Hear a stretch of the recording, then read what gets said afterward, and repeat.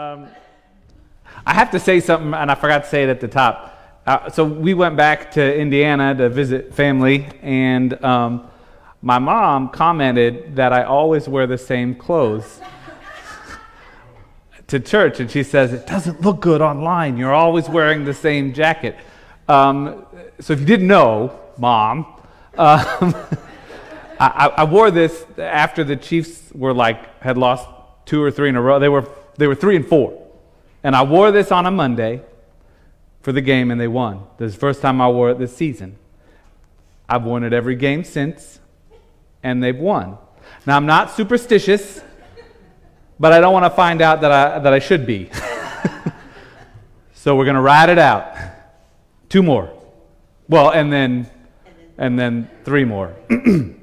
So there you go. And so we were back home last week. We did something we weren't able to do last year, which is our yearly tradition where Lily, Liz, and John and we all do the family Christmas tour of Indiana. My mom's in the north, her family's in the south, and relatives and friends in between. And so we made the rounds. I don't know if anyone does that every year or so, where you visit all the relatives. It's a tradition I was growing up. We had the same thing. Every year, my mom, my brother, and we would pack up in my mom's Buick Skyhawk hatchback, and we would head for the Field family Christmas tour in northern Iowa. Northern Iowa is not the most enticing winter destination weather-wise, but for me, it was a gastronomical paradise. So my mom's family is Norwegian,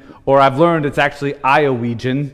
And so we would spend 2 weeks eating Spritz cookies, rosettes, kroomkake, lefse, and just a host of other treats. And over the break, when I was home, we were helping my mom go through some things, and we actually found my great aunt Olga. I told you we're Norwegian. My great aunt Olga's lefse recipe. If you don't know what lefse is, it's like a potato tortilla that you put butter and sugar on.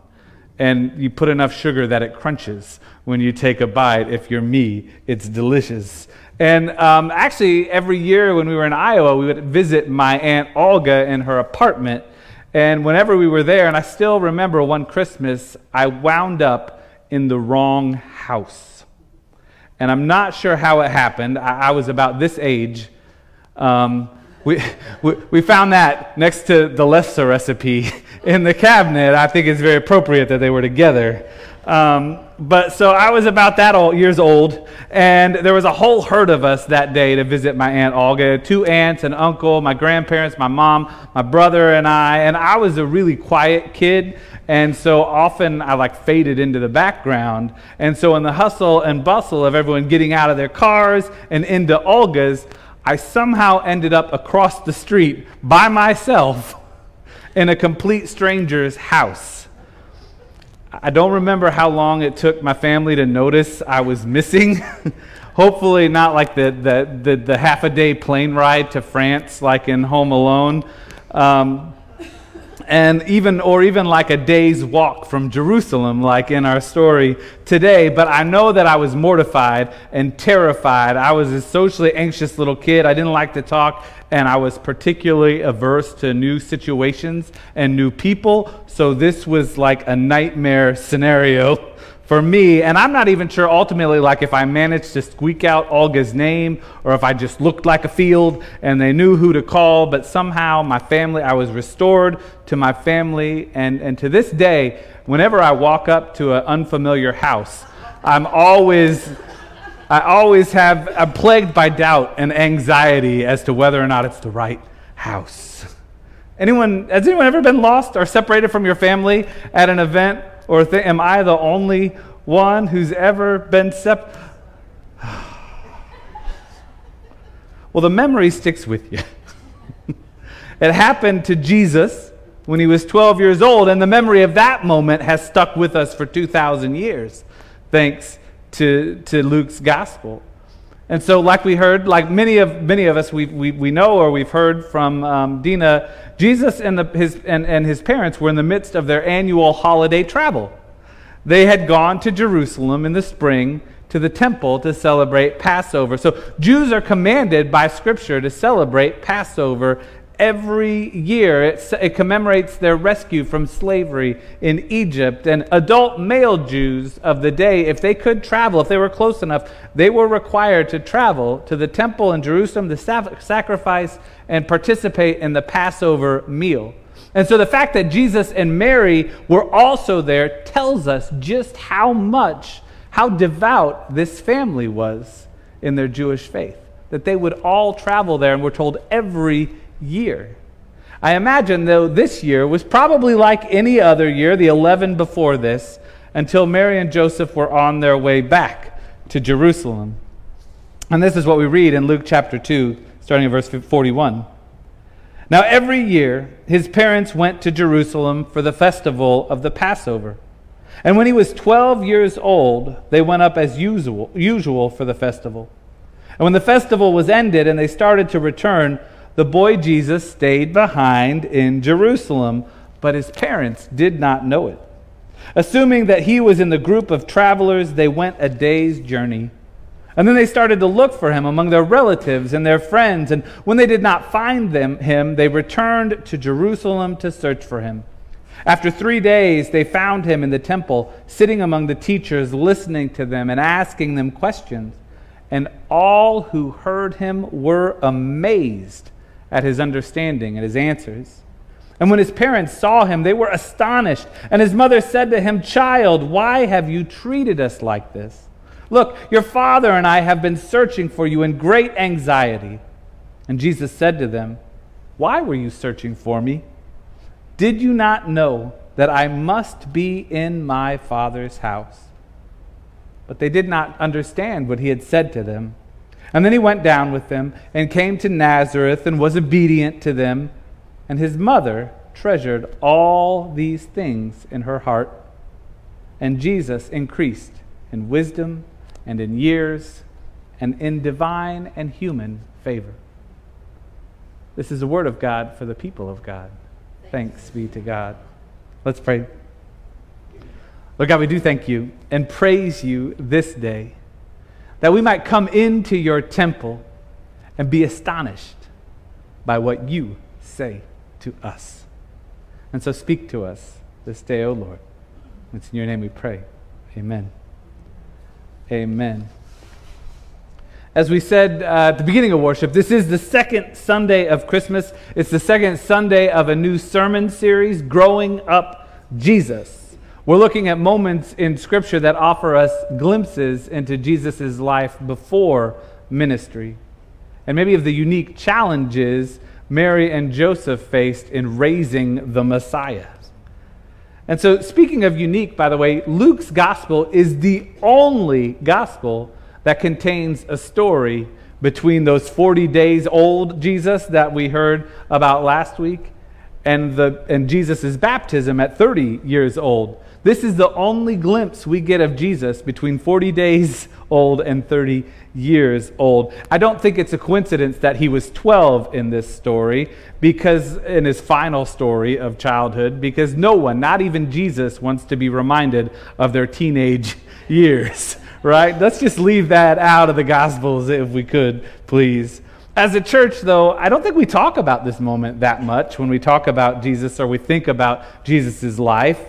But really, it's crucial. And actually, Dina, you all did an amazing job. I don't even need to be up here, but I'm going to stay. It's crucial to understand who Jesus is, and how we can experience his presence in our lives. Because for centuries, millennia, really since the first Christians were talking about Jesus and exploring what it meant to follow Jesus, theologians have used this moment in Jesus' life to emphasize the fact that our Savior is both human and divine. Both fully human and fully divine. It's one of the hardest things to comprehend about Jesus. Like, how can he be both God and God's only begotten Son? Like, that doesn't add up. How can Jesus be both human, fully human, and fully divine? And where does his humanity end and his divinity begin? I mean, it's at the heart of our belief in Jesus Christ, and in the end, it's a mystery. It's beyond our experience. You can't explain it. You can't analyze it. You can't take it apart because for us, it's a foreign concept. It's a beautiful and blessed mystery. Jesus is fully human and fully divine in all that he is. And we see that here in his visit, his family visit to the temple. I mean, we see a fully human 12-year-old boy decide to do what he wanted to do without thinking about how anyone around him, much less his parents, might feel. Y'all know what that's like, right? We've all been there. We've all recklessly decided to do something, go somewhere, leave the house without telling the ones who love us, the ones who expect something different from us. And that's what Jesus did to Mary and Joseph. That's a very human thing to do. And can you imagine Mary and Joseph in that moment when they realized Jesus is gone, the panic that they felt? Not only have they lost their son, but as Sydney told us, they misplaced the Messiah. Like, that's tragic on an eternity-shattering level. You do not misplace the Messiah. And I think our first impulse might be to look down on Mary and Joseph as especially bad parents, epically bad parents. Like, how do you lose your own son? It's one of the hardest plot points to get over in Home Alone, right? Like, if you can't get over that, you can't enjoy the movie. If you think about it, Kevin would never really have been left home alone. That's illogical. Someone would have noticed. It's ridiculous. Only I've been there. In someone else's home alone. I was surrounded by people who loved me, who cared deeply for me, and who all trusted that someone else was keeping track of me. Jesus was there, or rather he was supposed to be there, surrounded by neighbors and friends and family, a whole close-knit village of people who loved and cared deeply for him, each one trusting that the other one was keeping track of little Yeshi. We've lost, I was going to ask how many of us have lost, has anyone ever lost track of their kid? Wow. So your parents were better parents than you. They didn't lose you, but right? It's terrifying, right? That panic, the fear, the feelings of failure. I can't imagine being a whole day's walk away from the last place that you saw your child. I can't imagine the journey back to Jerusalem for Mary and Joseph, checking every hill and hedge along the way, hoping to find him, hoping against hope that he would be around the next bend. And then tearing apart Jerusalem for 3 days looking for him. Checking with friends and relatives in that holy city, the unimaginable becoming more and more real as the moments tick by, and then those conflicting moments of anger and relief that flood your body when you finally do find him in the last place you think to look. Glasses, keys, and kids. Always you find them in the last place you think to look. And when they finally found him in the temple, the Greek tells us that they were out of their senses. Mary says, "Child, why have you treated us like this? Look, your father and I have been searching for you in great anxiety." That's about as human a moment as we get in Jesus' life. Typical 12-year-old, and all too human panic on his parents' part. And then those classic words, "Child, your father and I." Like Mary invokes both parents as she reprimands the Messiah. You know what that means, right? Your mother and I, your father and I, whatever is going to happen next, it ain't going to be good. Especially if your parents are upset enough to say those words in front of other people, right? Like right there in the temple with the scribes and the rabbis all gathered around. Your father and I. Well, Liz and I, we had a similar experience with John one summer. We were up in Iowa. My kids, by the way, get Iowa in the summer. It's much more forgiving than Iowa in the winter. We were at my mom's cousin's place. It's full of relatives. And a bunch of us, we'd taken a walk down. And it's in Osage, Iowa. There's a Cedar River, and it was about a quarter mile through some trees from the house. So we walked down to look at the river. It was really cool. And we were pretty sure, John was with us on the way there, and we were pretty sure he was with us on the way back. Only now, after about a half hour sitting around the house, we looked around and we had that panicked, realization, where's John? And like me, John is quiet and unassuming. He can blend into the background, and he didn't like to be in unfamiliar places or unfamiliar people. In fact, John was rarely out of sight. Even at home alone, he was always around us and right there. But now he's nowhere. We looked everywhere, all around the outside of the house. We're calling his name, upstairs, downstairs. You ever do this? We started looking in irrational places, like behind shower curtains, like he's going to pop out, and possibly small toy boxes he would never fit in, but you look anyway, under beds, no John. I was near meltdown, panic attack mode. Liz was too. And I don't know if you do this, like I can feel the memory of that moment in my body. And eventually one of my cousins went down to check by the river. And I don't think Liz and I actually wanted to consider checking there, because neither of us wanted to consider what could have happened to an 8-year-old boy next to a fast-flowing river on his own. But the next thing we hear are the sweetest 3 words you ever want to hear. We found him. He was with my aunt, Jerry. He had taken her down to see the river. And by the way, I always wonder, I feel bad for my aunt, because in all that crazy worry, no one bothered to ask, where's Jerry? No, we overlooked my aunt. But normally, like Jesus, John was like Jesus, John was in the last place anyone looked. And like Jesus, he was in the care of a familiar, safe, and loving relative. They were both entirely human experiences, our experience with John and Mary and Joseph's experience with Jesus. Only what Jesus says next reminds us that while Jesus is fully human, he is also fully what? Divine.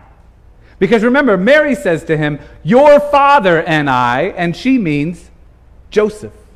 Your human father and I have been searching for you in great anxiety. And Jesus' response, why were you searching for me? And then, did you know that I must be where?